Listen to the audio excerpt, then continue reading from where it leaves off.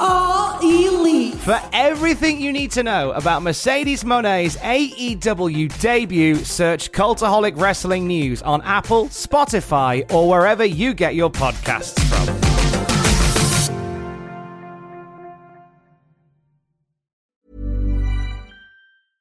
A lot can happen in the next 3 years. Like a chatbot may be your new best friend. But what won't change? Needing health insurance. United Healthcare Tri-Term Medical Plans are available for these changing times. Underwritten by Golden Rule Insurance Company, they offer budget-friendly, flexible coverage for people who are in between jobs or missed open enrollment. The plans last nearly 3 years in some states, with access to a nationwide network of doctors and hospitals. So for whatever tomorrow brings, United Healthcare Tri-Term Medical Plans may be for you. Learn more at uh1.com. When you're ready to pop the question, the last thing you want to do is second-guess the ring. At BlueNile.com, you can design a one-of-a-kind ring with the ease and convenience of shopping online. Choose your diamond and setting. When you find the one, you'll get it delivered right to your door. Go to BlueNile.com and use promo code LISTEN to get $50 off your purchase of $500 or more. That's code LISTEN at BlueNile.com for $50 off your purchase. BlueNile.com, code LISTEN.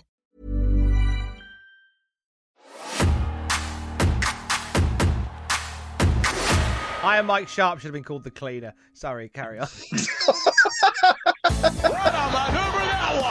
Yuckity yuck, McMannequin, the British Bulldog is part of the new generation. You may all bow before King Mabel.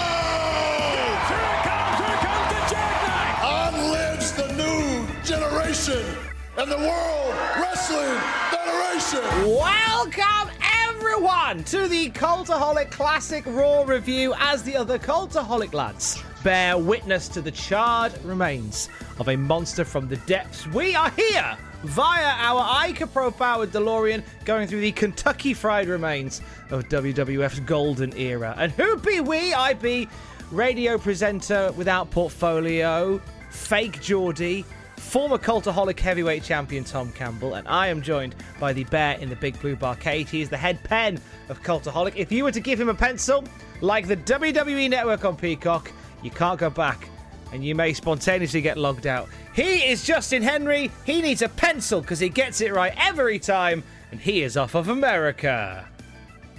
Tom, for you now, I want to do my impression of the Monday Night Raw announce team calling a match involving a demonic possession and the horrible things that said demonic possession facilitates. I would love you to. Now, bear in mind, this is a match where fire was thrown, stage lights fell, and a demon rose up from center field. This is how they would call it. Okay. And we see now as Alexa Bliss has caused fire to billow up from the canvas. Meanwhile, Phil Mickelson over on the 14th green. This is for birdie. He did land in the rough a little bit earlier, and now we see the stage lights have fallen and have almost blown Gordon to death. That would have been very, very bad because he's not insured. Now what appears to be a molted version of IRS's kid is coming up through the canvas now. Hell-bent on revenge. And now's a good time to point out that tonight on CBS, you will be seeing Madam Secretary. After we wrap things up here from Augusta National. And 60 Minutes will be live for everyone except for on the West Coast. I like how they sound like they were calling a golf game during the Fiend versus... Sorry, the Alexa Bliss versus Randy Orton match featuring the Fiend. That match would have been at least 3 times better if Jim Ross had been screaming through it. Oh God, is that the Fiend? I think that was lacking. There is this weird stuntedness about commentary in general in 2021. Like, it's almost like they're too cool for school. Like, they're not to get too excited about stuff when really, like, I kind of need you to a little bit, you know? Yeah, it's like if this were music, you're part of the band. You have to play in rhythm with everybody else. It's a funny one. Actually, I kind of hear Excalibur and Taz call it now.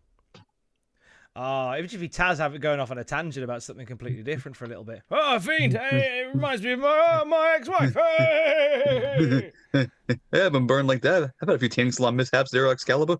Hey, Joey Numbers.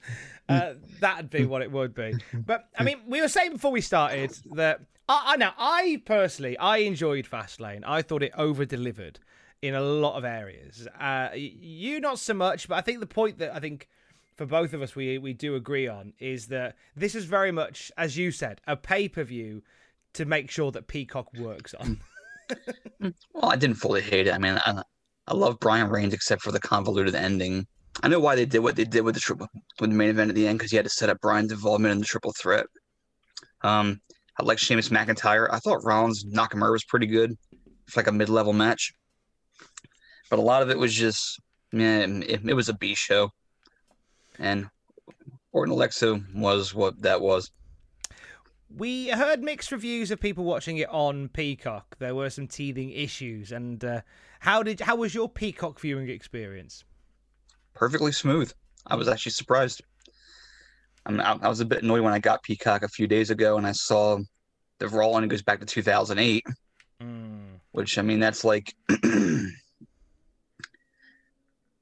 how would you describe when you have something but you only have like the rough part of something? Like serving Thanksgiving dinner to everybody, but you only have like the neck and the bottom of the legs. You're missing some key functionality of the unit, some would say. I'd be happier to have 95 Raws instead of Daniel Bryan's glory run in 2013 and 14.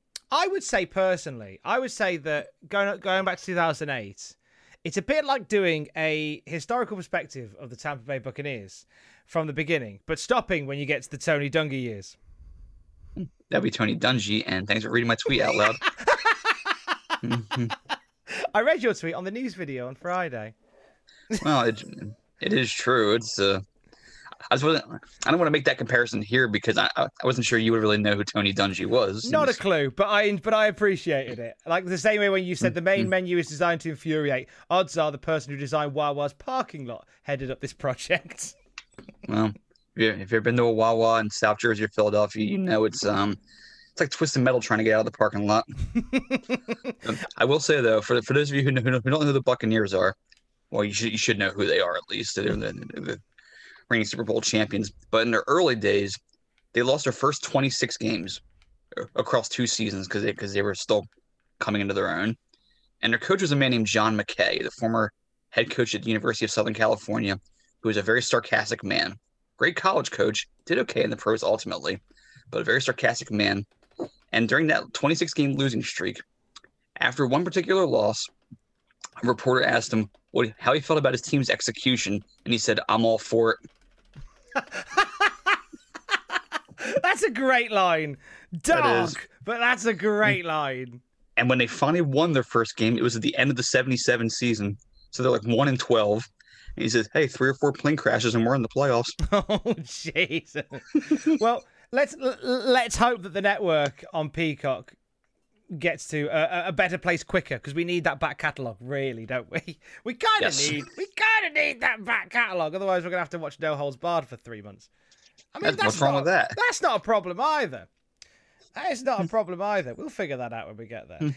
Welcome to the Cultaholic Classic Hulk Hogan movie review. Hey, do you know what? It's not a bad shout. It's not a bad shout. We may need something in the interim.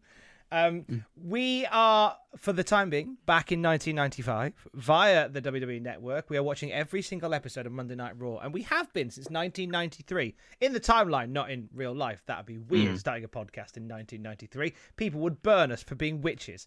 And we are, at the moment, on the way to King of the Ring 1995. We're a few weeks outside of that particular pay-per-view car wreck, and we're going to get a little bit closer to it today because Justin Henry, very shortly, is going to talk us through this week's episode of Monday Night Raw. Where and when are we this week, Justin? This episode aired on Monday, May 22nd, 1995. It was taped 1 week earlier at the Broome County Arena in Binghamton, New York. We're putting together the Road to the King of the Ring tournament. It's a glorious town. Perhaps it's fortuitous that we may be deprived of Raw for a bit as we mentally prep ourselves. It's like a state of execution. They're giving us a little bit of downtime. Bless them. Mm.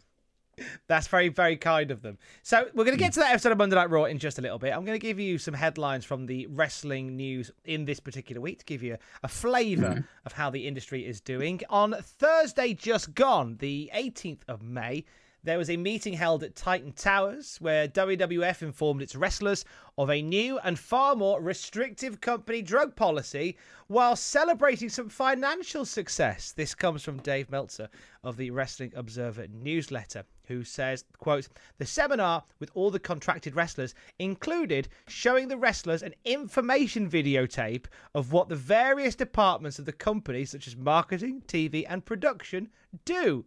I want to see that videotape. That might be what we review in a month or so's time. Please tell me David Brent did the presentation.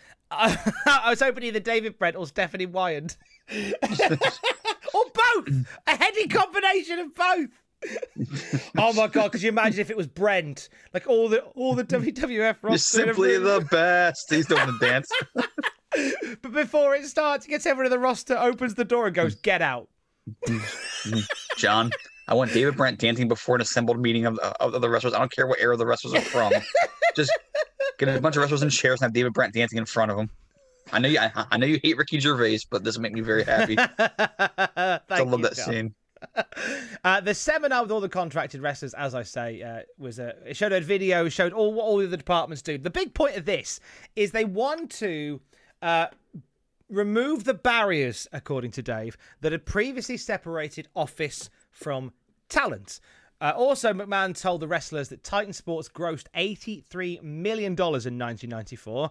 However, after expenses, the company's bottom line was a loss of $3.8 million, which is it's not the greatest of times, but I believe they've had worse losses, right? Right? Well, these aren't the glory days we're talking about here whatsoever. Absolutely not.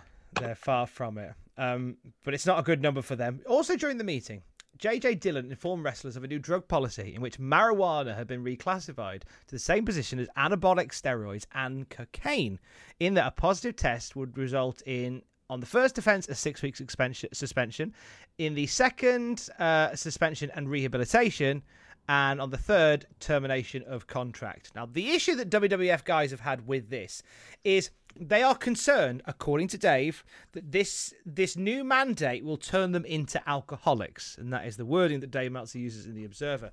Because the very nature of bump taking, worldwide travelling, frequent changing of time zones, and the need for sleep makes some drug use a necessity just to survive in many people's eyes.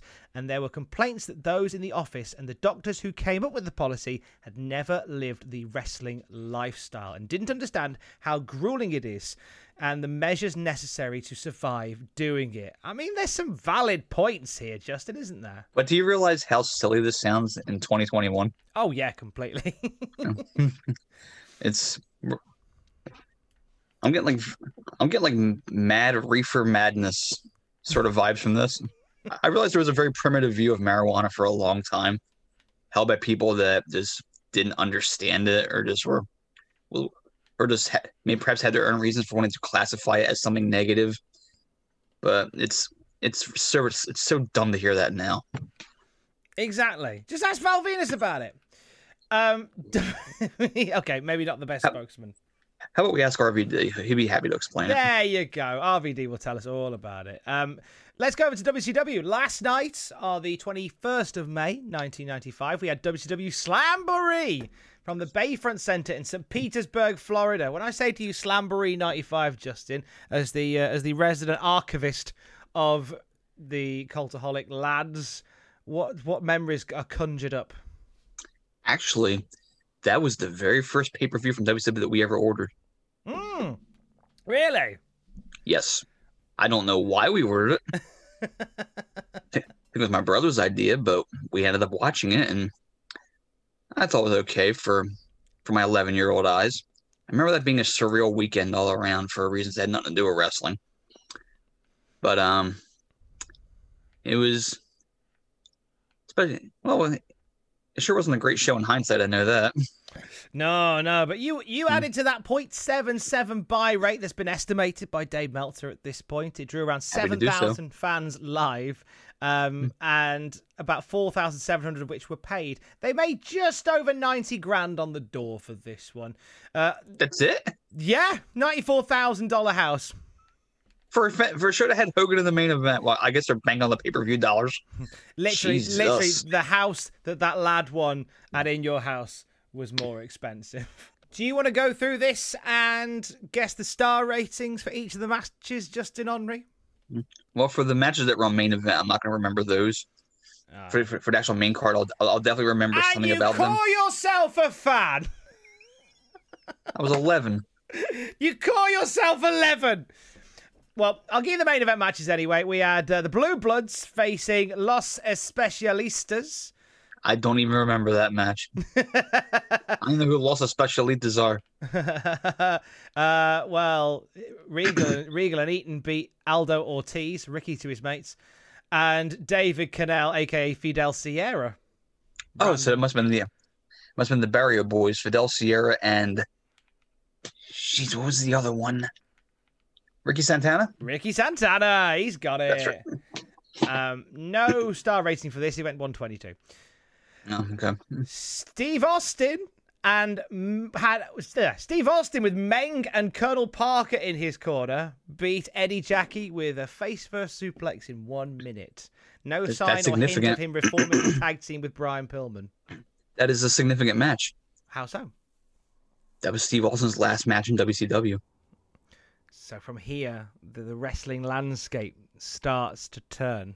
We just don't know it yet. We just don't know. Actually, there's two things from this week. Two moments from this week that see the wrestling landscape turn. One in WCW, the other on WWF Raw, which we'll talk about in a bit. Mm-hmm. Right, so that's your main event stuff. With the exception of... Oh, wait, there's loads more. Craig Pittman making Mark Starr submit to an arm breaker in 2 minutes. Gene Oakland saying Pittman is one of the top young men in the sport. He was like 37. I know. Young. It's like a monsoon called Carlos Colon, a youngster in the 93 Rumble. I'd like to point out that I do believe 37 is still young. I agree. Thank you. Meng beat Brian Pillman in a United States Championship tournament match in 4 minutes and 40 seconds. Meng didn't sell much. Well, because it was a shoot. He worked himself into a shoot, brother.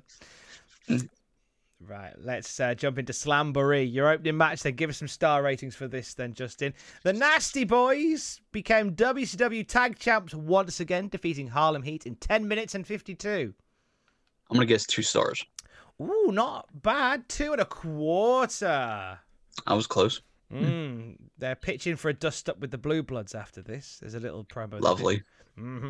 Kevin Sullivan pins the man with no name, a.k.a. the man of 1,000 gimmicks, Ed Leslie, in 5 minutes and 24 with a coup de grace, a.k.a. a double foot stomp. There's got to be a negative in front of this. I'm going to say -1. No, it got a 1/4 star. What? All I remember is after the match is when the master came on the screen. Sullivan, come forth, my son. And Sullivan started leaving through the crowd. Yes. And my brother and I had no idea what the hell was going on.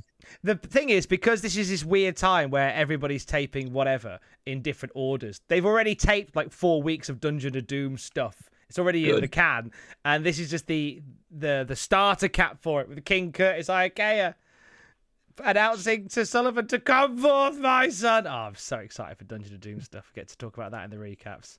And getting the story of King Curtis, the Master's magic sand dollar cookie, where if you look at you hallucinate. he would carry around. Wahoo McDaniel, at the tender age of 57 years old, pins Dick Murdoch in the Legends match. Look at Dick Murdoch getting 2 checks in 1 year. What did Dave give this on the old star system? See, Luger wasn't the first big jump in 95. It was Dick Murdoch. Imagine Dick Murdoch walking out during the Hogan main event. He was just shopping at the mall and he says, "Hey, look, there's a ring." Here the wife's buying clothes. I'm gonna go look at the wrestling. No respect. I don't know how you. I remember the match was in black and white to add to the Legends feel of it. That's correct. Dud.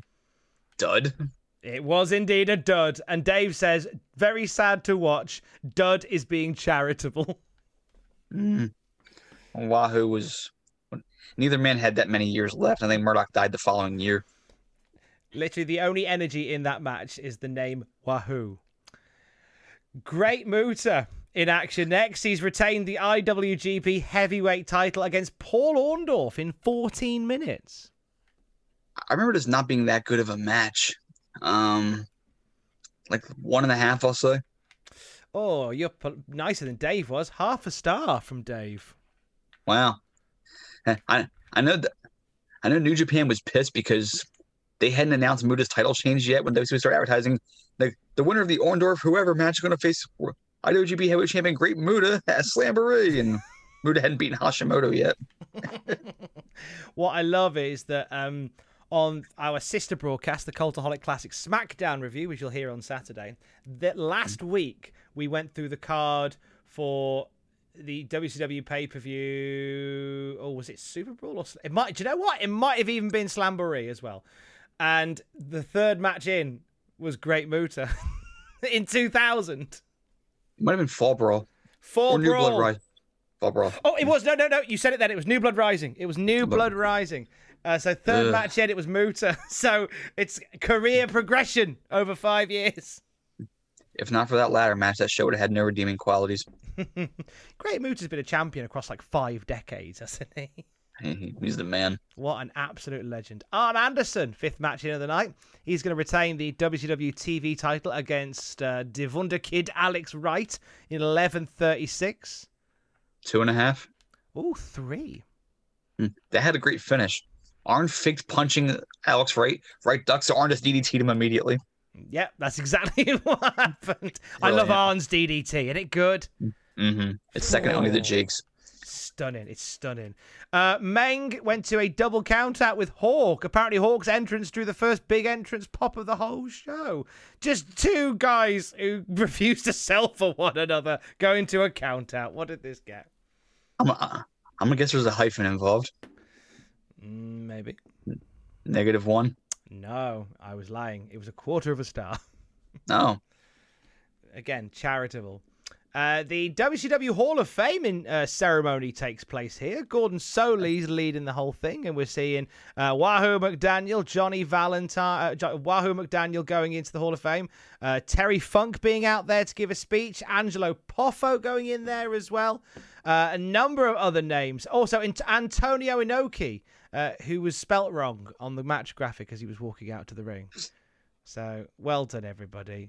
I have to point out, you mentioned earlier the how the balance of the industry has shifted in this week right here. Perhaps a certain elementary school age child came out with Dusty Rhodes for his induction, thus making his first ever appearance in the wrestling industry. Ooh, that's exciting. I didn't know that part. That's pretty cool. Adrenaline starts the flow. Who in the hell got booked the show? And you watched this show and went, WCW, eh? I could book a better May pay-per-view than this. I'll even work with my brother if I have to. There was a surprise inductee at the end, and it was Gordon Soley. And it was a lovely moment. Soley did. It was actually. Got a little choked up. Yeah, it's nice that Soley gets the love that he deserves. It really is. Sting and Bubba Rogers back to the action of the 90s. What did this one get? Actually, I recall liking this match, but I don't know how Dave felt. I'm going to say 2.5. Oh, you're not far off. 2 3/4. It's Sting and Bubba. Big Borden versus Big Bubba. They did all right there. They had some interesting chemistry, these two. They seem to be matched together quite a bit around this period. This thing always did good with big guys who could bump. See Vader. Very, very true. Talking of which, he's in our main event. He's teaming up with Ric Flair in a losing effort, of course, to Hulk Hogan and Macho Man Randy Savage in 18 minutes and 57. You get no points for saying that Hogan pinned Flair to win this one. Oh, I was going to guess the Hogan pinned Flair. What did Dave give it on the old star rating? 2. Wow, you are nicer than Dave. He gave it 3/4 of a star. I think Dave was just mad because somebody got pinned. And oh, actually, I tell a lie. A star and 3/4, so you're actually much closer. oh, thank you. So well done to you.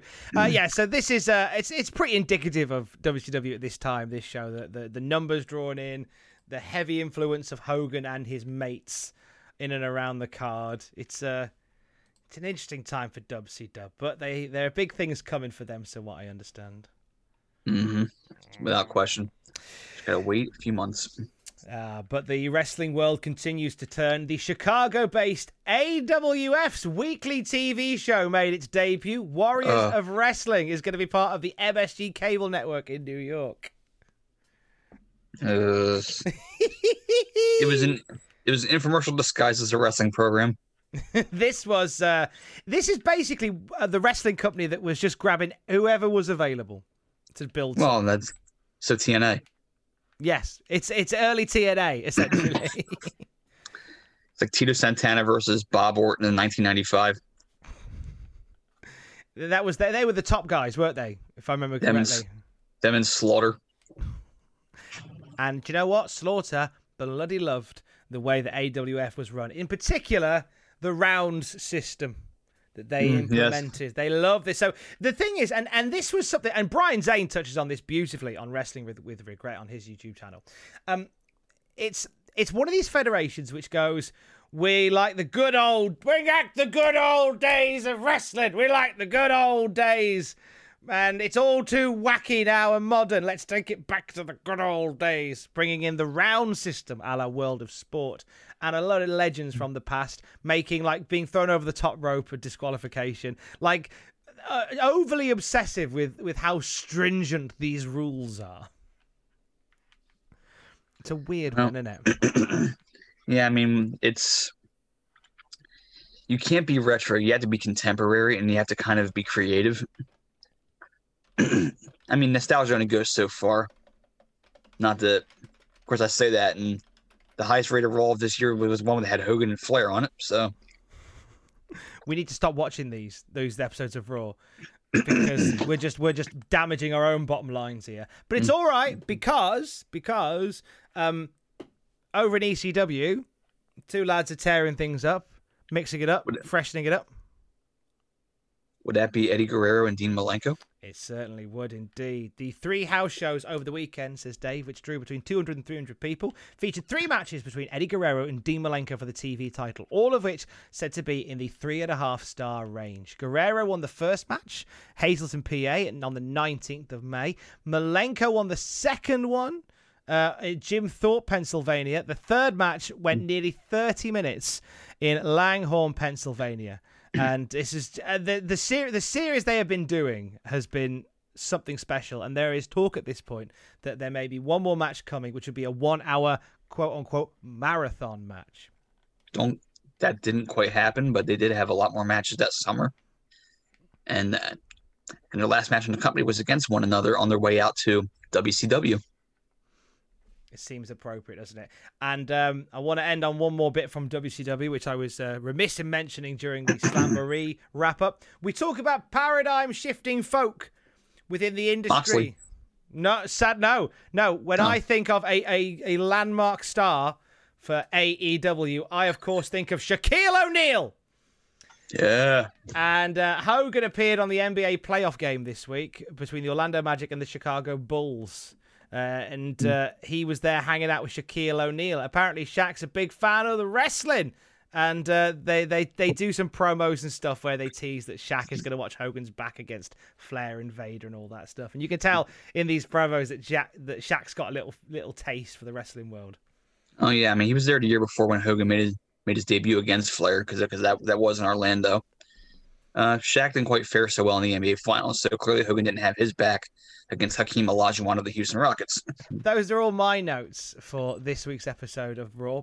So that brings us up to speed with the wrestling world. Let's hand over to Justin Henry from off of The America, the home of WWE on Peacock, where he is going to talk us through this week's episode of Raw. Well, this week is the return of Shawn Michaels after a 6-week injury layoff, courtesy of Sid and the powerbomb that went well and the 2 that didn't. We get the footage of Sid beating him up. Vince ties it all together with a whole, he was a part of the corporation all along. He was clearly on the take from Ted DiBiase.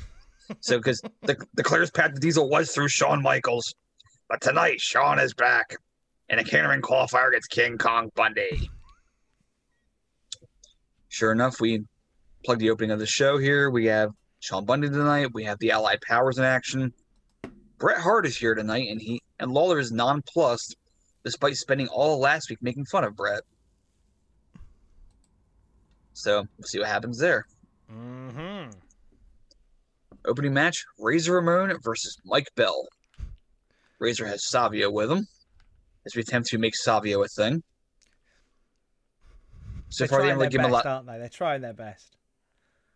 They haven't given him a lot of exposition outside of that promo last week where he kept talking and Vince has cut him off. Vince does that to everyone, though. It's like a weird rites of passage that you do a promo or you play a vignette of you talking and Vince is just going, oh, let me explain what he's saying. No, just shut up and let them explain it. You've hired them to do this job. Vince is Dieter from Sprockets. Your setup has become tiresome. Hey, we had some IC title shenanigans over the past week, haven't we? We sure did. Razor won the belt from Jarrett in Montreal. And then Jarrett got it back in Trois-Rivières, Quebec. Or Lord calls it Three Rivers because he's lazy. I miss the days where they did this, where they did the whole little switchy on the house shows and stuff. I quite like it. I miss house shows. Yeah, me too. I think the last one was Andrade beating Ray for the U.S. title in 2019. Oh my God, that's a bit of a moment then, isn't it? If that was the last house show that we did. Because that was it, because we were talking then, around that time, about saying how WWE may cut back on house shows, maybe just do a couple of big ones per year instead of loads of little ones. And it's like, well, they certainly cut back in 2020 on their house shows. Behold, divine intervention.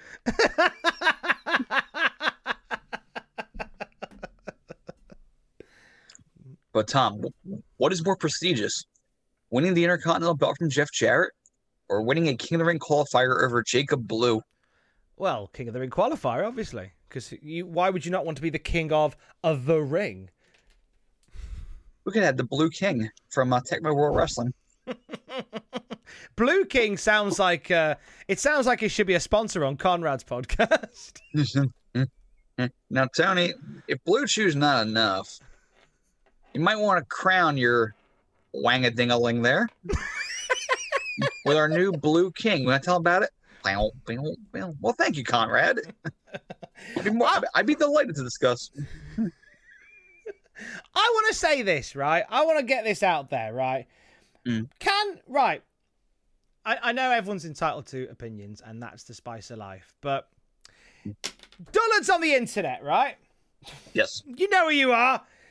Leave Conrad alone. I swear to God. Like, Conrad Thompson is, honest to God, he is so good at what he does. I listen avidly to the podcast that he does, and you're probably going, oh, brown nosing, blue chewing Conrad. No, I'm not. Like, I listen to a lot of podcasts and stuff, and with Desert Island Graps, I tend to listen. This is a little behind the curtain here. If you're doing wrestling interviews, listen to other wrestling interviews. If you're interviewing somebody, listen to other interviews they've done. Give you an idea of what they talk about and stuff. And do you know what? Yeah. I hear a lot of crap. In people. I hear some great stuff. I hear some great wrestling podcasts that have really insightful discussion with some wrestlers. But I also hear a lot of garbage. And Conrad is genuinely so good. And I know it's because he's got this lovely affinity with Eric Bischoff and Bruce Pritchard and Jim Ross and Tony Schiavone and the rest.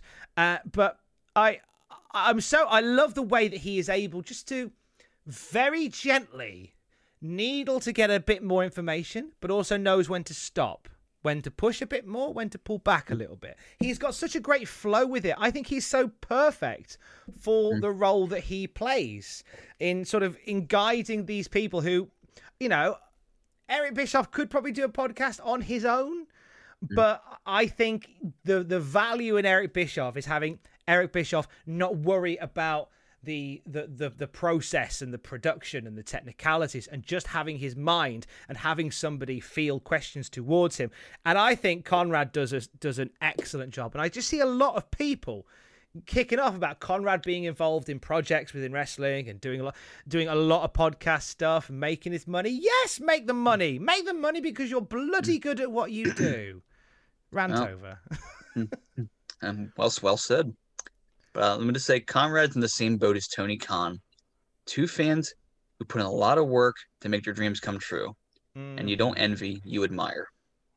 Absolutely. That's it. Do you know what? And that's a big part of it, is that Conrad is a big wrestling fan. And he's doing something cool within the wrestling fan community. Same way that we are. And there are people that go, I want to do that. And here's the other little secret behind the curtain of podcasting. If you listen to someone like Conrad and your overall thing is, I could do what he does, go do it. Go do it. Like, now is the best time to ever get into broadcasting, because you don't need a qualification. You don't need a degree. You don't even need a fancy setup. You definitely don't need qualification. Look at me. Exactly. Look at Justin. Look at me. We don't need anything. Like, up until last Tuesday, the microphone I was talking to you on was muffled with a sock from the washing basket to my right. Like, there's no expense spared. I've pushed the boat out and bought a little mic crane and a muff now. But you don't need all that. All you need is a belief in yourself to make it happen, and just the gumption to go and do it. And if you're one of those people that goes, I could do that better, you know what? Now is a great era to put your money where your mouth is and go and do it. Done. Yes, they did. You can tell I've not had much sleep since Sunday, because we're going to get through Razor Ramon and Mike Bell whether you like it or not. No, whether he wants to or not. Oh, he's on later, isn't he? Yes, get in. Of course he is. So for this match, Mike Bell gets a lot of offense in because Razor is very, very giving. Mm-hmm. I mean, it's under the guise of Mike Bell stuns Razor with his brazenness and his bravado, and Razor humbles him a little bit later, not in the Iron Sheik kind of way. So Bell shoves him around, takes him down, get battle over a hammerlock, and Razor smacks him in the face. To the corner they go, where Razor hits this gunshot loud chop. I mean, almost knocked his areola off of that one. It's a big, loud move, isn't it? So Bell got in his offense. He looked decent for. He had a solid career, although it didn't turn out too well for him in the end, unfortunately. But Razor torments Bell for a while. He's basically trying to amuse Savio at ringside with his elevated STF and all the other torture maneuvers. He does the super choke slam. He does the top rope back superplex, and then he goes for the Razor's Edge. He feigns it. And says, to hell with it, and just shoves him, and like half-conscious Mike Bell to the canvas, puts his foot on him, does the Razor's Edge pose, and that's your pin. Interesting little finish, that. Yeah, it was something decent. I mean, Razor's not like a true baby face. Like, his moral compass is pointed in the right direction, but he's still, arrogant, badass Razor. I was never a fan of Razor Ramon enhancement matches. I always found them quite plodding. And like but then it's because I guess he's a baby face who's got that heel swagger, and this was very heel swagger, but I kind of liked it. Like, and anybody else, it would have buried them. But with the greatest respect, Mike Bell, it's Mike Bell. It's fine. He'll get over it. We'll all get over it. But I like the idea that it comes back to, because didn't he use that back suplex off the top as a finish for a while anyway? Well, that was the setup for the Edge usually. And this time he just went, I can't be bothered with the Edge. Just leave it. I have to say, what I love about Razor, and this stands out a lot more with each passing year, when he turned face, he didn't lose 70 IQ points. And he didn't lose what made him cool. Yeah. He's still Razor Ramon now. He just beats up the bad guys. I like that as well. And I've always been appreciative of when wrestlers can turn to the dark side and still maintain that, like you say, that edge that makes them cool. If Razor had gotten the Diesel push in the title ranking, imagine what his promos would have been. Oh, Would he still been Razor, or he would have been like, "Hey, Chico, I love the company, man." Hey, Chico, my name is Scott, and I love my mother. Like, oh, no. It would have been yeah. Imagine WWF on the shoulders of the bad guy. Oh, you'd have had the Attitude Era 4 years early.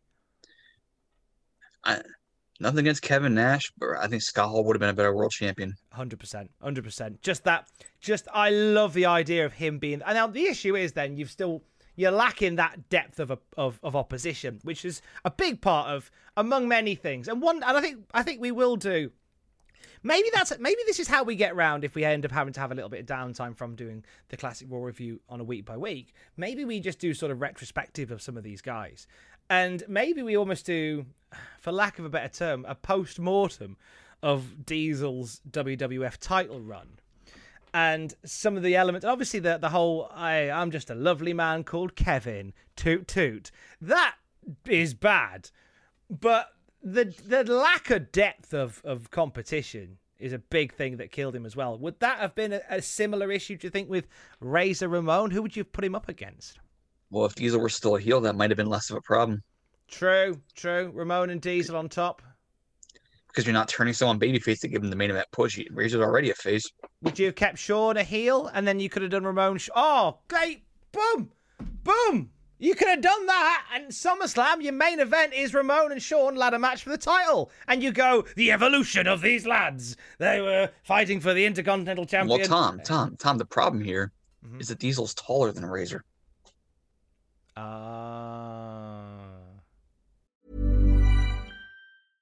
Hey, I'm Ryan Reynolds. At Mint Mobile, we like to do the opposite of what Big Wireless does. They charge you a lot, we charge you a little. So naturally, when they announced they'd be raising their prices due to inflation, we decided to deflate our prices due to not hating you. That's right. We're cutting the price of Mint Unlimited from $30 a month to just $15 a month. Give it a try at mintmobile.com/switch. $45 up front for 3 months plus taxes and fees. Promo rate for new customers for limited time. Unlimited more than 40 gigabytes per month slows. Full terms at mintmobile.com. Quality sleep is essential for boosting energy, recovery, and well-being. So, take your sleep to the next level with Sleep Number. With a Sleep Number smart bed, you can individualize your comfort level and enjoy a better sleep night after night. J.D. Power ranks Sleep Number number 1 in customer satisfaction with mattresses purchased in-store. And now the Queen Sleep Number C4 smart bed is only $1,599, a saving of $300, only for a limited time. For J.D. Power 2023 award information, visit jdpower.com/awards. Only at Sleep Number stores or sleepnumber.com. Hey everyone, I've been on the go recently. Phoenix, Kansas City, Chicago. If you're like me and have a home but aren't always at home, you have an Airbnb. Hosting your home or a spare room is a very practical side hustle. If you live in a big game town, you can Airbnb your place for fans to stay in. Your home might be worth more than you think. Find out how much at airbnb.com/host.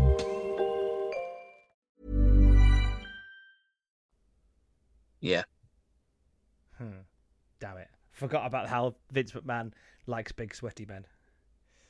Razor's a big sweaty guy. Diesel's a bigger sweaty guy. He's the biggest sweaty guy. And, well, speaking of Razor, him and Savio are going back to the locker room to celebrate their win over hapless Mike Bell here. When all of a sudden, Bret the Hitman Hart, wearing no shirt but his leather jacket anyway, with denim shorts and what is looked at that I would call grunge Canadian. Like he's about to drop a brilliant duet with Alanis Morissette. Does Canada have an equivalent to Soundgarden? Oh, who would Nickel? No. How dare you? I'm sorry, Canada. I'm sorry, Canada. So I'll start an international incident here. What would be a good Canadian version of Soundgarden? Canadian 90s grunge bands. Canadian alternative groups from the 90s. Bare Naked Ladies. Black hole sun, it's been 1 week since you looked at me. Same sound.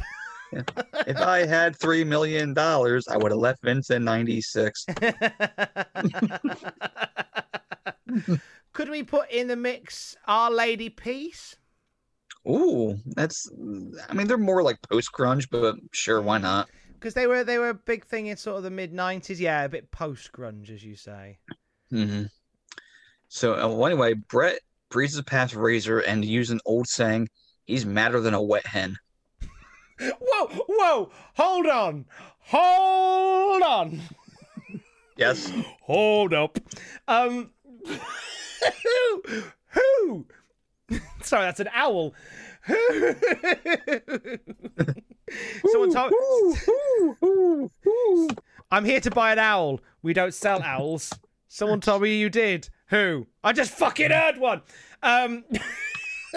So, who says madder than a wet hen? Apparently it's a southern expression. I just Googled it, but I've heard it before.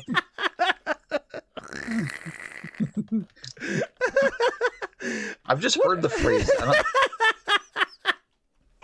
Well, now I'm going to have to use it somewhere. Now I'm going to have to drop it into a news video or something. See, apparently the origin of the phrase is, when a hen either won't lay more eggs or let the farmer take her existing eggs, the farmer's solution is to throw a bucket of water on her and break her of her broodiness.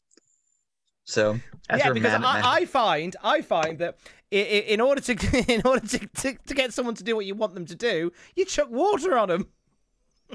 See, Doink was very persuasive. Exactly. So Doink anyway, making all those hens wet. Oh God. Thus starting the Doink for Henry Godwin feud that we all secretly didn't want. We didn't need it. Well, we're getting it.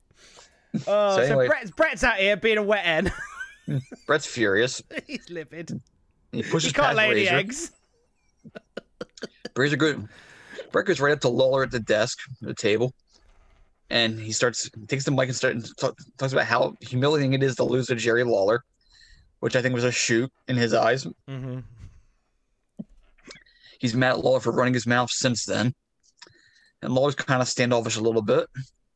Brett wants another match with him, and he even says one more match, which makes him the first Canadian to have ever said that phrase.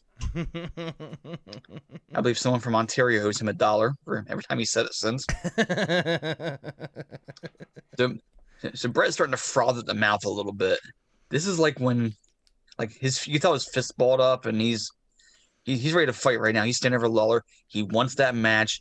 Any match Lawler wants, could be anything, because he just wants the chance to finally humiliate him and get him back for everything he's done. Brett's now standing over Lawler. Lawler's cowering. Brett has a hold of Lawler and actually says with a bleep that Lawler is lower than shit. While Vince and other personnel like Briscoe and Hebner are trying to pry Brett off of him. This was a pretty convincing segment here. Do you know what? I've been very critical of Brett and Lawler continuing on. I've been very critical. This won me over on it. This I think was. I think this is one of my favourite, low-key, one of my favourite Brett promos. He came out with no airs and graces. His music didn't play. He was in his jacket. He crossed as Ramon and Savio were heading back, crossed paths with them. And the promo it's Brett and it's pathos, because it's Brett going, I lost. And I have to live with that failure. That failure's on me, but I'm mad as hell at you, and I wanted one more match with you. He wanted it was so different to a normal shouty, angry face promo wanting to get a match against their rival, because Brett was. You could get the vibe that Brett was really annoyed with himself at the same time, that it's got to this point, that he's allowed it in his head, in his mind, as a wrestling legend, to get to this point with an idiot like Jerry Lawler, to the point where normally cool, calm, and collected Bret Hart, he's no longer the champion. He's in his rough clothes, and he's throttling Jerry Lawler to give him another match. And there's a great camera shot where it's near the ringside, it's near the opposite side to where the commentary desk is, but it's shot in such a way where you've got personnel turning up, you've got two camera people there, and you've got the crowd like on top of it. It looks like a fight has broken out in the middle of an audience. That's what it looks like in this one shot, where you just see sort of Bret in the middle of it, and there's movement, and everyone's eyes are glued on what's going on in the center. And I just thought this whole bit was great.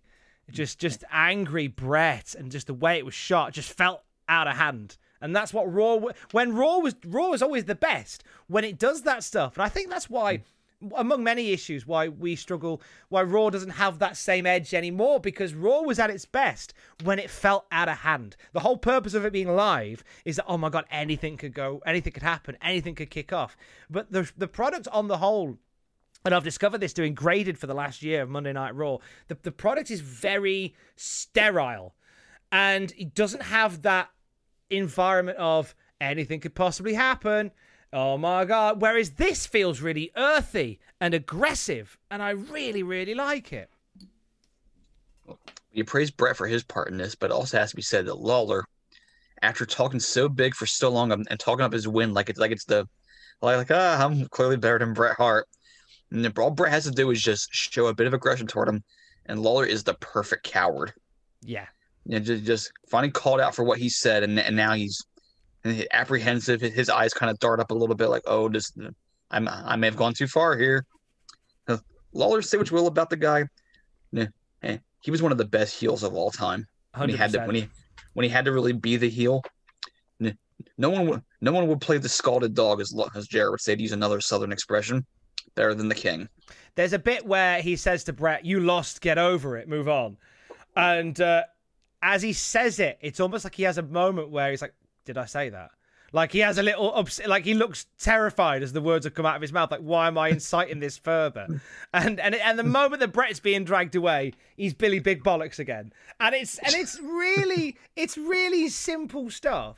It's not overcomplicated. It's not over-egged, and it's just played really well. It's played really well. I you know what? 95 is a slog of a year for wrestling, but this was a great little oasis in the middle of the desert for me. I'll make a bold statement here. Bret Hart, who I think is one of the greatest baby faces of all time, was never more of a baby face than when he had Jerry Lawler to play off of. I think you're probably right, I think Lawler brought out the best in him. In that sense. Maybe not technical, but from just I'm going to kick your ass for what you said kind of way.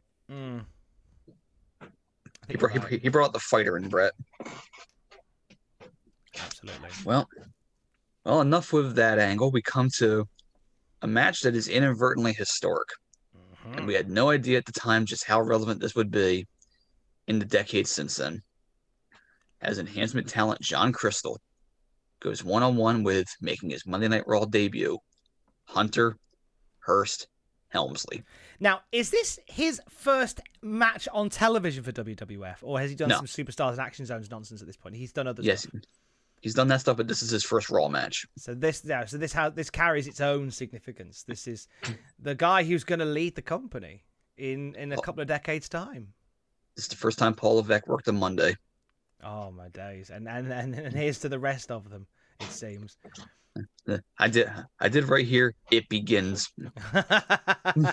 Hunter Hearst Helmsley with his future father-in-law at ringside. Weird world. It is a weird world. And do you know what? In another wonderful future echo, we have a heat machine on full blast for this one. Quite randomly. Did you hear the pop that John Crystal got? Oh, well, he's John Crystal. We're in Crystal Country, clearly. Yes, Binghamton, New York is Crystal Country. His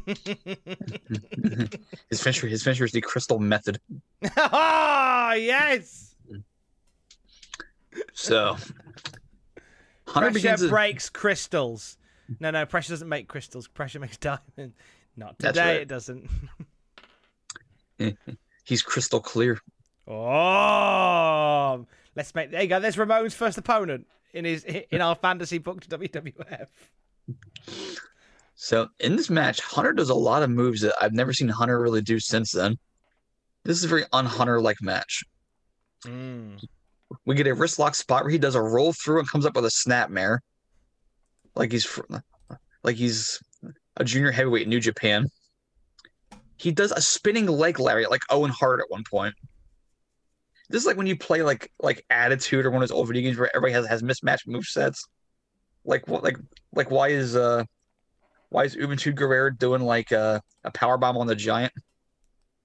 It's a weird set, and also like I forgot that he had his own walking animation throughout this period in his life. Like he's got this. If they were going to put him in a video game, they'd have to make a whole new arrangement for his walking around the ring, because he does this sort of posh walk with his arm raised throughout the entire thing. Because he also has the one hand behind his back like Regal does. Yes, that's it. You know, the man who would help scout talent for his developmental territory one day. It's what a world, eh? What a world of wrestling this is. We get one kind of grim moment during this match. It's when Vince and Lawler plug a USA Network movie starring Christopher Reeve. It was that ensuing weekend that he suffered the equestrian accident that paralyzed him. Jeez, I didn't realize it was that close to it. I knew it was 95, and I Googled. I'm like, oh, it's closer than I thought. Yeah, it's a very sad story. Really sad story. It was the guy who originally played Superman, arguably the definitive Superman. I would say definitive. Mind you, Henry Cavill's very good. He's good, but Christopher Reeve was just Christopher Reeve. Have you sat through the Snyder Cut yet, by the way? No, because I have better things to do. It's long. It's good.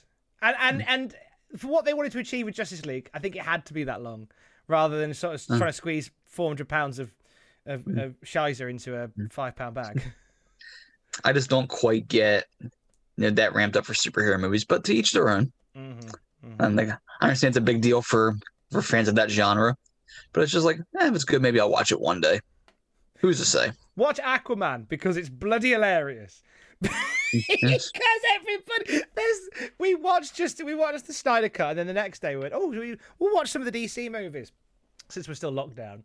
So like we watched Wonder Woman, and we watched Man of Steel, and then we watched Aquaman again. So I'm desperate to like the Aquaman movie. But it's bad. It's bad. Like there's scenes underwater where everyone's just riding around on whales and seahorses like it's the most normal thing ever. And there's just one scene, and I don't know why, but every time I watch it, it's like they're having this really serious conversation about like having to stop the evil from getting hold of all this power, and then this guy just floats up to the mid-conversation riding a seahorse, and it's so jarring, because I know we're underwater and I know we're in Atlantis. It's so jarring, and it's they try and get so much lore into these DC movies because they're playing catch up with Marvel. But Aquaman is on so many levels unintentionally hilarious. If you've never seen it, it's bloody hilarious. I did see Aquaman. He beat Daniel Bryan at Fastlane. Hey, he did as well. He flipping well did. Oh, and also Pitbull butchers Toto Africa in the film, which just to me makes it even better. Anyway. Well, I'll tell you who didn't butcher the stuff was Triple H, who had some good-looking offense here, including a tilt-the-world backbreaker that I never really see him use. And then he finishes not with a pedigree, but with a cutter. An RKO! Before it was an RKO. Right, he taught it to Randy Orton. Was it him that taught it him? Or was it old laryngitis, wasn't it, that taught it him? Let's say Hunter could head up talent relations with a move like that. I'm back and I'm better than ever. It's so funny how there's so many little elements in this. You know, Triple H with a move set and a style very similar to the guy who A, trained him, and B, heads up his developmental system now. His future father-in-law is ringside calling the match. He uses the finisher of one of his trainees as the finish to the match. It's just, there's lots to drink in from this particular little moment in history. It is a surreal match in so many ways. And it's the first of many for Hunter on this show. We then come to a segment that I wasn't sure how I was going to feel about going in. See, it involves our good friend Bob Backlund, who at first we were excited about his heel turn. And then we quickly realized that some of it just hasn't aged well and is, in fact, a lot more boring than perhaps we remembered. But this, after he announced his candidacy for president a week ago, and by president, I mean not president of the WWF, I mean president of the United States, we have a campaign vignette for Backlund, where he's sitting in what appears to be Jack Tunney's old office, because they're already clearing Tunney out, and where he's making campaign promises in the field of education. And his delivery here, he is so wooden and stilted, which I think was I hope and think was by design. Like he's just so like he's stopping in the middle of his sentences. There's awkward pauses out the wazoo. He's like unprepared for this commercial. Like he had to do it on three seconds notice. He says he wants everyone to have a dictionary as long as they could afford it. That's a big campaign promise. I like that. He wants Americans to read a great American novel each week. He would abolish spell check and calculators because you should have to use your mind. And in a line that I cannot disagree with, he says, a computer society is a defunct society mentally. He is not wrong. He pretty much predicted how we'd all feel about Twitter in 2021. And TikTok. And TikTok as well. He tried to warn us. Justin, if Bob Backlund became president and demanded that you read a classic American novel every week, what would be the first one you'd read? Titan Sinking. Hey! I picked one of the ones that I didn't have right, so I'm less egomaniacal, but I'm still sucking up to James. I'll read Titan Shrugged. We haven't quite got that far yet.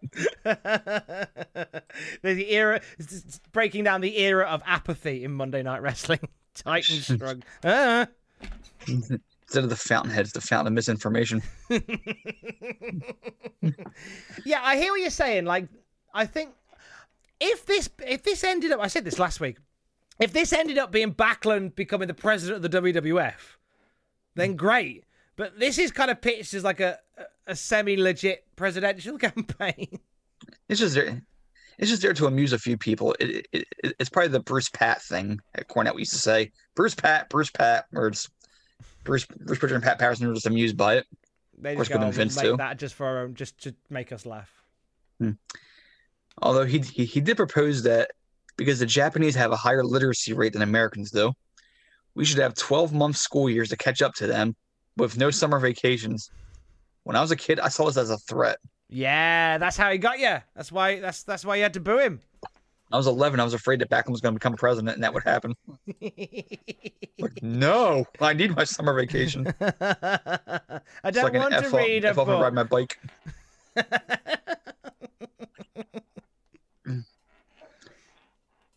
Backstage, DiBiase fires Bundy up. There's a big Canadian qualifier tonight. Meanwhile, the kid gets the house down in Orlando with Stephanie Wines showing him around. That's a hell of a walk-in committee. But I remember as she showed him around the house, she was like, "Oh, I want to show you this part of the kitchen. It's my favorite part of the kitchen." And she opens these two double doors, and the bushwhackers are there. Like, how funny would it have been if the kid just got freaked out and just started battering the bushwhackers with a hammer? Ah! Get out! Get out! Then you got to have the house fumigated now. Next scene, if the big orange tent over top of the house, you have all the tubes coming in.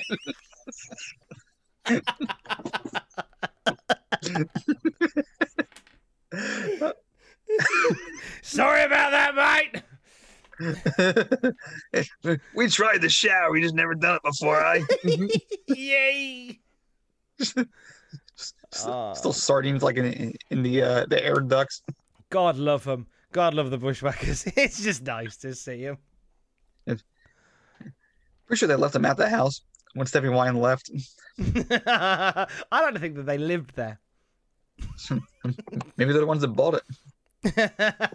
If you don't want it, kid, we'll have it. We'll start a timeshare, cousin Luke.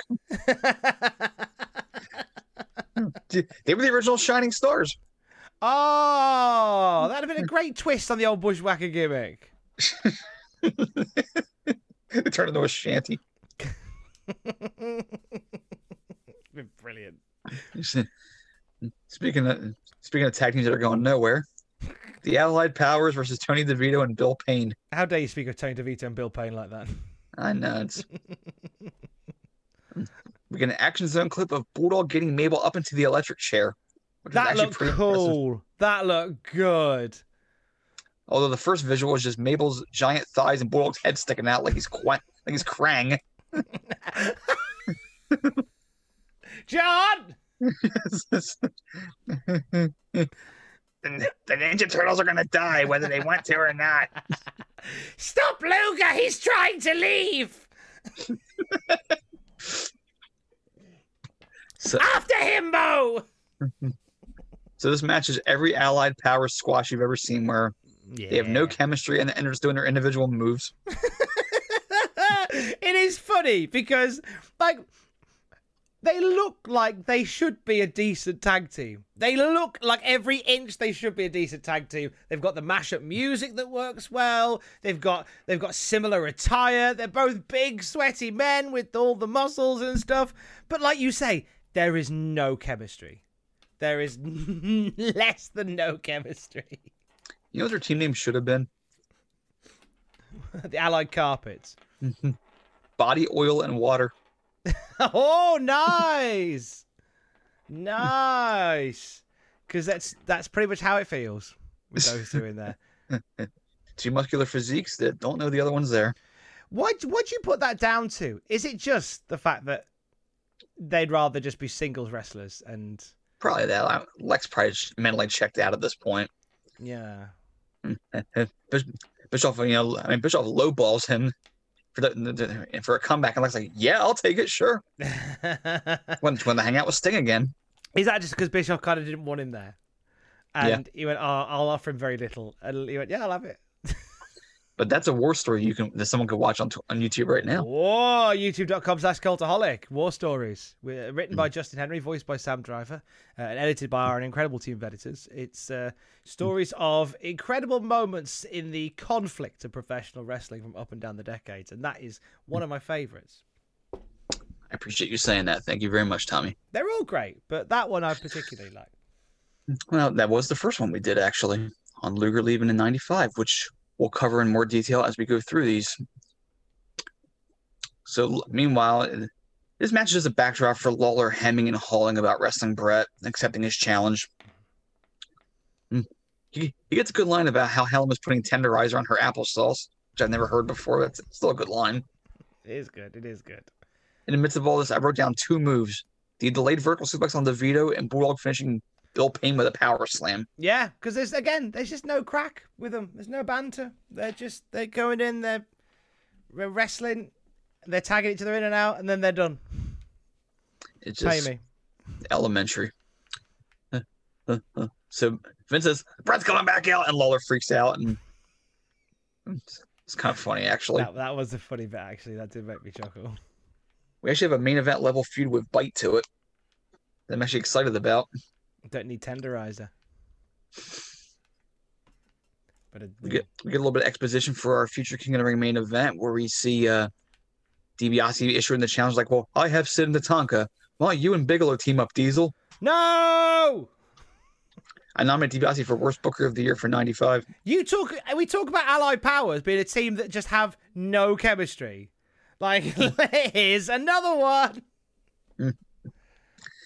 If my school eliminated the science department, it would still have more chemistry than this match, in this tag team division. So at one point we see the highlights from last week of Diesel chasing DiBiase to the back, and Vince said DiBiase ran like a scared rabbit. At least he didn't run like a wet hen. This is why we needed JR on commentary for his lovable barnyard expressions. Scolded dog, government mule. Indeed. Got a case of the limber tail. Meanwhile, in terms of King of the Ring, next week qualifier, The Undertaker versus Jeff Jarrett. This feels like a beefy main event for next week. Jarrett and Undertaker. Although Undertaker should never be anywhere near the King of the Ring tournament. Why? He could be king of the dead. King of the King of the Dead. I always felt like there's a certain number of people on the roster that the King of the Ring tournament is beneath. And I always felt when the Undertaker popped up in it, I thought that's beneath you to be in the King of the Ring. That time in 2002 when Steve Austin was meant to be in the King of the Ring. Like, what are you doing? No. He didn't do King of the Ring. He's done it. Silly beans. That's true. It felt like it was beneath him. But I'm intrigued to see Undertaker and Jeff Jarrett. We only get this like a handful of times throughout the next 10 years. It's definitely an odd matchup outside of USWA when it was Jarrett versus the Master of Pain. Yeah, exactly. Very different world now. We get it here and we get it in your house DX, and I think pretty sure this one's better. I think this is the definitive one coming up. Kama versus Barry Horowitz. Yay. Let me just say right now that Kama doing chain wrestling and mat wrestling is weird. This is the Godfather. There's a one point in this match where he does a couple of moves and he does what I think he's trying to do is a boxing shuffle, but it comes across like a dad jog. Like the sort of jog your dad will do on the way back to the car from the shop. Like he tries to do it like a fighter, but he just looks like my dad coming out of the DIY store. No, Charles Wright can get away with doing something like that because he actually can box. He can. But it just didn't look right. You can also put a curse on people better than Alexa Bliss can. Yeah, but he only made green gunk come out of Ultimate Warrior's forehead. He didn't make Randy Orton spit out black tar. Like he was a smoking PSA. No, but he did make Ultimate Warriors puke up applesauce before. Tenderized applesauce. Hey, there you go. Nice throwback. He did do that, didn't he? He made him do the vomit. He did make him do that. I'm just intrigued as to how... Because on Raw, we're now going to get the... This is going out the night after Raw. We haven't seen Raw yet. You will have, because you'll have heard graded by now. But I'm intrigued to see how silly things get between Orton and The Fiend between now and WrestleMania in 3 weeks' time. Like, does Orton's eyes pop out of his head at some point? Does his head float off? I want to see how silly this gets. In a bit that isn't silly and is in fact a bit of foreshadowing. As Horowitz mounts a little bit of offense here, he stuns Kama a bit, backdrops him to the floor. Vince notes that Horowitz is winless to this point. A fact that we all know, but we never really seem to talk about. Perhaps this is going somewhere. Scratches my beard.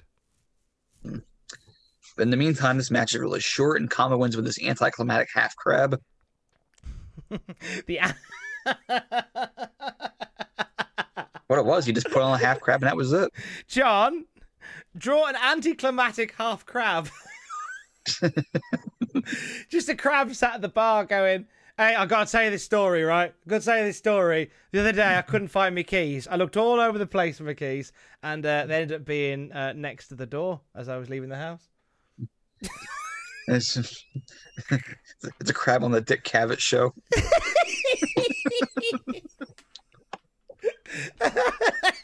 I love Dick Cavett, but still, that's... Hey, you won't believe it the other day, right, Dick? I was driving, and just as I was heading out, and I pulled up to the lights, and there was this car that started revving his engine at me, like, oh, I'm gonna race you. And then this other car turned up, and he started revving his engine as well. So you know what I did? I just stopped and let them go ahead, and I just made my way safely to my destination. Well, that's a very fascinating story there. Anticlimactic half crab. Speaking of anticlimactic, here's Todd Pettengill. He's not an anticlimactic half crab. He's an anticlimactic full crab. Right. What is Todd wearing? For the 1990. I know he's wearing the 90s, but come on. This looks like he fell into the lost property cupboard, right? Let's just go through this ensemble for Todd Pettingzoo. It's a suit jacket waistcoat that looks like something from like a very posh suit jacket, like nice silky lining, complemented by an oversized beige corduroy jacket. He's dressed like they open it. He's dressed like they opened an improv in Bismarck, North Dakota.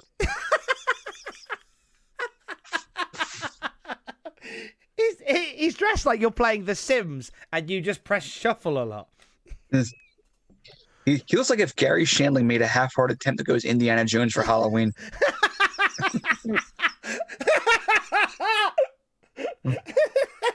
I mean, what? I'm wearing beige. Isn't this good enough? Why not, Art? That's a very dated reference, by the way. For more than one reason. Very appropriate, though. So what's he saying here, Justin? What's Shandling saying here? Well, we have no Carver King of the Ring yet, but we do have a Hall of Fame update. Yes, we had a Hall of Fame in 1995, if you can believe it. First, he puts over the Philadelphia Marriott, where they're having this, which I've never been to the Philadelphia Marriott, but I'm sure some rooms are nice. I mean, it's just a Marriott, isn't it? It's fine. It's not remarkable, but do you know what? Marriott is like the Hilton hotels in the sense that you feel like you're staying somewhere posh where really you're not. But the part that killed me is when he gave the phone numbers for 3 different states: Pennsylvania, Delaware, and my native New Jersey, in case you want to attend this event. And he gives the numbers, but not only do the numbers not appear on the screen at any point for you to write down to make it easier, but this is 1995, so there's no rewind function on your live TV screen there. It just, you miss it. Oh, I guess I watch Action Zone on Sunday to get the number. There's an appointment to view. Get that number down. He doesn't repeat the number at any point. He just says them all one time each. You're not even prepared to write it down. You're just. It's like, and we mentioned one inductee, which is Antonino Rocca. He mentions he was. I have a confession to make here. Yes, sir. All my time as a wrestling fan, all 30 years as a wrestling fan, as I've attempted to become a wrestling historian, I thought his name was Antonio. A lot of people did, but it's Antonino. And this is the first time in my entire existence I've heard his name said by somebody else, and I've realised I got that wrong. It's Antonino Rocca. Were you secretly hoping that Todd got it wrong so you can make fun of him?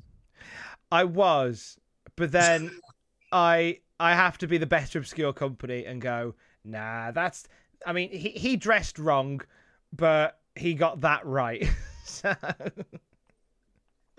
So while he was right about that, he kind of glossed over what made Rocca Rocca.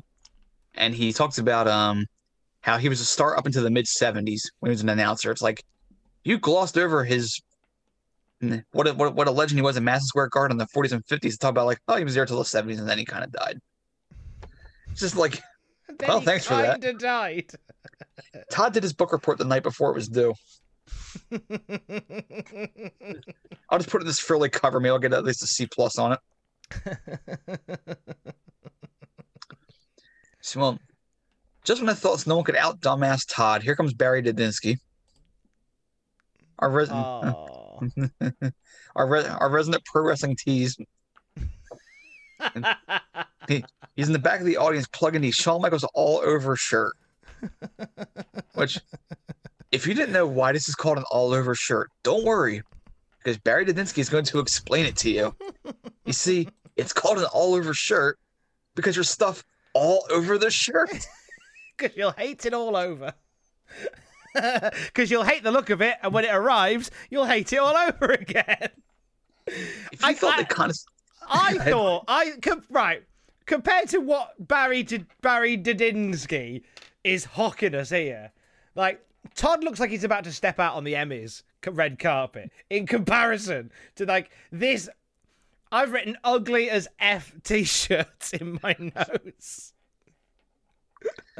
Well, that's not the part that bothered me. It was the condescending part where they talk down to you as if you don't know why it's called an all-over shirt. It was like, remember when they first launched the network 7 years ago, And he had the Bellas dressed as flight attendants to explain how you download this thing and how you load it up.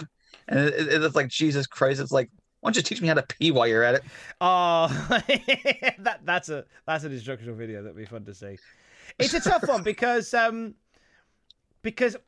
an extent, like videos like that are needed. I think the majority of us get it. We do.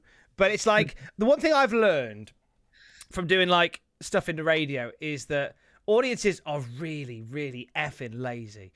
And they don't want to think, and I'm not being disparaging, it's true. Like, if you give somebody too many hoops to jump through, they're not going to be asked. Like, that's why, like so many community radio stations fail and whatever, because we're not on FM, we're not on DAB, you have to go to this website and you have to download this bit of software and you have to download this app for your phone. Nah, people can't be asked. That's why Alexa is such a blessing for radio, because you can just set up like an Alexa skill that goes, play that radio station that I like, and you're away.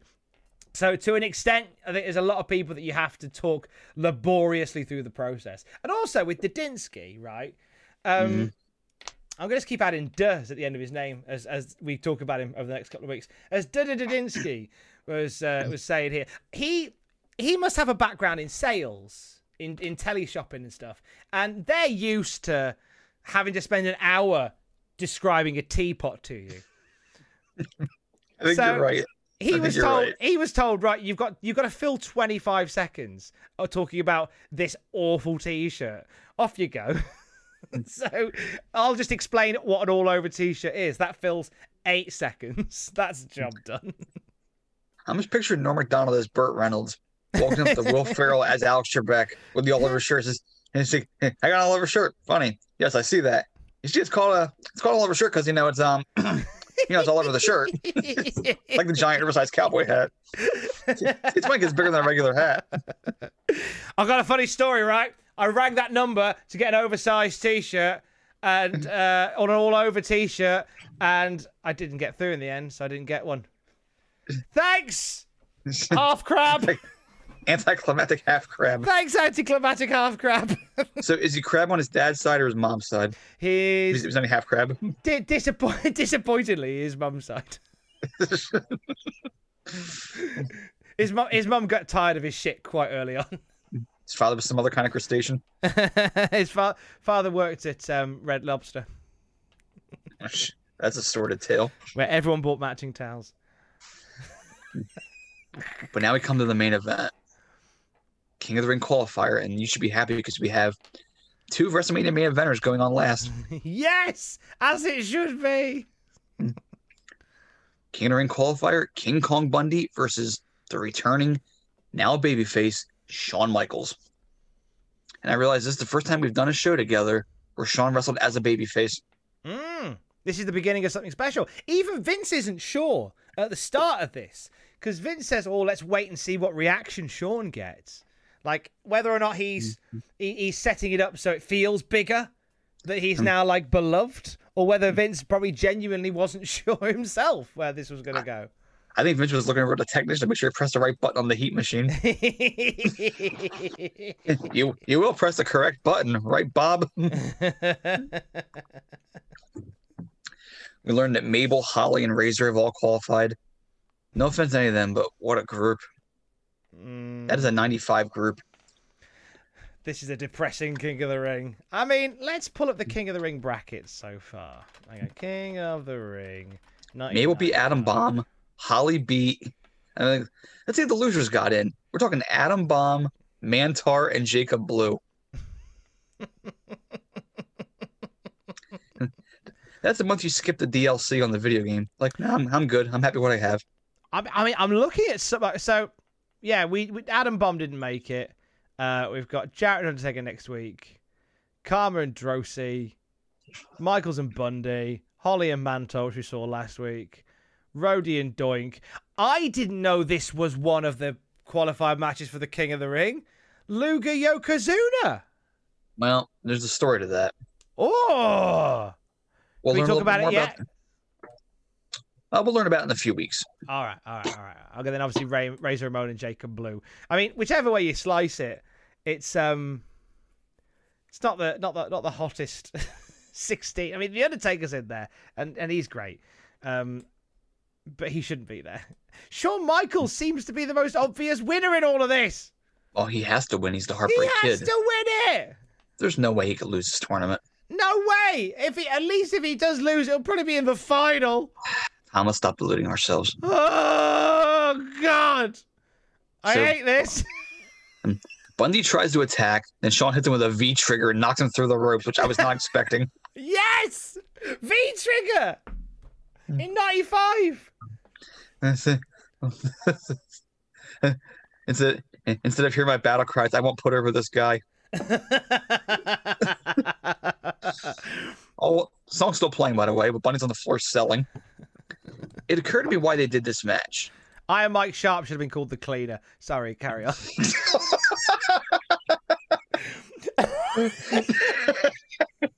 John. It occurs to me why they had Shawn face Bundy here, which it seems like an odd matchup.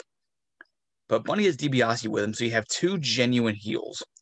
And having Shawn clown both of them makes it clear who the babyface is here and why you should be cheering for Shawn. Yeah, you need a very clear face-heel divide for this one. Mm-hmm. Bundy being DiBiase's hired goon and older Alan Rickman ringside as well, like to double down on it. I like some of the dialogue that Vince uses to describe DiBiase here.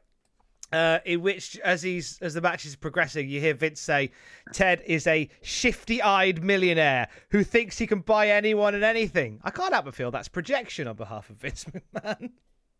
He sees a little bit of himself in there. Yeah, he's very much lampooning himself on his own product. Well, at this point, Vince couldn't buy whatever he wanted, because if he did, he'd still have Hogan. That's true. But that's neither here nor there. Come back from break, the song's still playing, so Shawn was obviously dancing while Bundy was catching his breath. we get a spot where Shawn scares DiBiase off, then crossbodies Bundy from the top rope in a nice spot.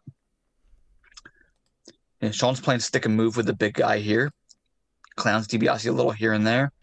So Shawn's clearly playful babyface Shawn at this point. And they're really hammering that home. Takes this crazy corner bump where he flips over the top rope in typical Shawn fashion, but does a full tumble to the floor, which looked fun. Back in the ring, get the back body drop. Then Bundy goes to the rest holds. Long bear hug, which Shawn somehow counters into a sunset flip attempt. I've never seen that before. I loved that. That looked really smooth. He's just showing everybody up here tonight, is Shawn. No, it's Shawn. He's the show stealer. Mm-hmm. Of course, I said attempt. Showstopper. And I did say attempt on the sunset because Bundy then sat on him, as he is wont to do. Get a chin lock. Then we get this intrusive over-the-shoulder shot of Bigelow and Diesel watching on a 12-inch TV. Oh, this made me sad a little bit because I know that Nash doesn't like Bigelow in real life. I know they don't like him. The Click. But what makes it sadder is, well, the good news is they're watching the TV correctly by looking at it head on. Yes. The sad news is it's one of those portable TVs you take camping with you so you can watch the football game.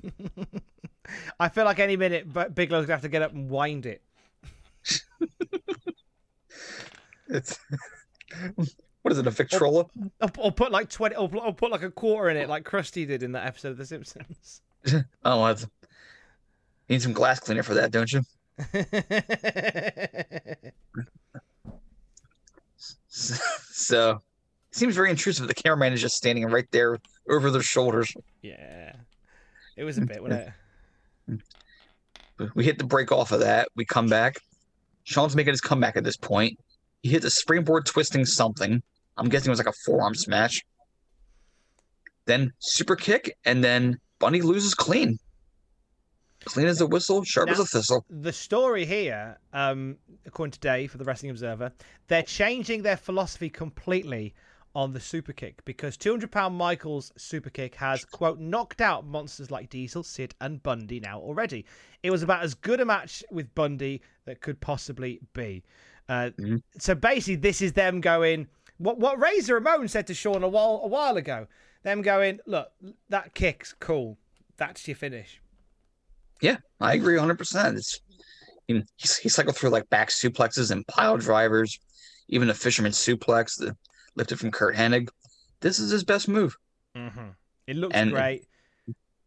And it kept him at the dance for a long time after that. And it works because it's a move that you can hit on anybody because it doesn't involve any lifting or throwing. You run at them and you just throw your foot into their face at top speed, and you've got good circumference on your leg. You can knock out anyone like a Bundy or a Diesel, as they said, or a Sid. It's a great finish. It's definitely a realistic finish. Shawn gets the win. He's now in the tournament. Out comes Diesel and Bam Bam. Shawn seems a little bit uneasy, a little pensive at the sight of them. Diesel wants a handshake. Shawn balks at it. He wants the super high five. Diesel raises the arm. Shawn does the leap. High five. Reunion is complete. Big babyface love in here to end the show. And doesn't Bigelow look out of place here? Shawn and Diesel thought the same thing, I'm sure.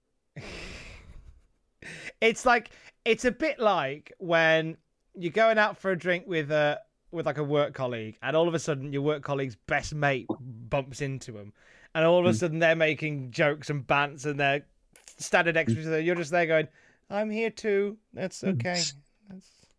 I'm here as well. I'm a main event." Bigelow's trying to make the most out of it because this is his big push. They gave him armbands that shoot fire. He can't use in matches. Which I know, right? If you use them, he'd be the champion. But it is a strange. I mean, in hindsight's 2020. Could you not have swapped Bigelow out with Shawn for King of the Ring and had Shawn and Diesel face the $1 Million Corporation and had Bigelow in the tournament for King of the Ring? Would that not have? It makes more sense to me. Certainly would have made more sense. But I guess they've at this point, I think Vince is still somewhat reluctant to go. Shawn Michaels is the top guy because he's small, and Bam Bam Bigelow are big. So we need to go there. So maybe Vince, whilst he believes there is a lot of potential within Shawn, maybe doesn't trust him with the keys to the kingdom yet. It was definitely a weird decision, especially since you're not going to have Shawn win the tournament, and you got to keep him strong. Bigelow's a little more sacrificable. And Bigelow and Karma could have fought to a count out quite convincingly. Yeah, absolutely. Battered each other into oblivion, and then he could have done that. We should have Vince on the show when we do the King of the Ring watch along with us. Instead of going, shit, why didn't I think of that? I'll drop him a DM. You coming on, Vince? And speaking of Vince, he runs down next week for us. We go to the table. It's Sid will be in action. I'm excited. Hakushi will also be in action. We have to take her Jarrett qualifier. Vince keeps egging Lawler on for Brett's challenge. Lawler acts like he's choking on something he can't speak, so he can't say yes or no. Taker and Bear have comments to end the show. Taker vows to win the King of the Ring, and that is that. There you go. Next week, Jarrett and Undertaker fight for the prestigious King of the Ring 95. I'm sure one of those two will win it and nobody else. Can't think of anybody else that could possibly win that tournament. Nah, it's got to be an established main event guy already, and otherwise you're just opening the whole can of worms there. Best part for me this week, I think Brett and Lawler or the return of Shawn Michaels. Either one of those two. This was one of the better Raws I've seen that didn't have a great match on it. Overall, I mean, we make fun of it, but this is actually a solid show that kept stuff moving forward. Yeah. And I think we enjoy these more since they are few and far between in 1990. Absolutely. We are back next week. This is our brand new day, by the way. It is a Tuesday from going forward where we'll be back. And hopefully we will continue uninterrupted dissecting episodes of Raw. Obviously, we are, full disclosure, Justin Henry's moved in America, where Peacock is about to take over from the network. And as of recording, those episodes of Raw aren't on there. So, slight issue. It take a little time, but if there is a gap, we shall return in full strength. Well, we're still going for the time being, because when does the network go off in America? Is it the third? in 2 weeks, so we can get 2 more shows in before then. Yeah, we'll squeeze 2 more shows in for them. We'll be fine. We'll figure something out in the meantime. I'm sure we will. We will. Until then, hey, your suggestions will be very welcome, and you can send them to him because he is at JRH Writing on Twitter. I am at Tom Campbell on Twitter. We are at Cultaholic on Twitter. Don't forget to join us. So I found in my wallet, right? I found a £50 note. Go home, crab. Love you, bye. For all the wrestling headlines in just 10 minutes, search Cultaholic Wrestling News on Apple, Spotify, or wherever you get your podcasts from.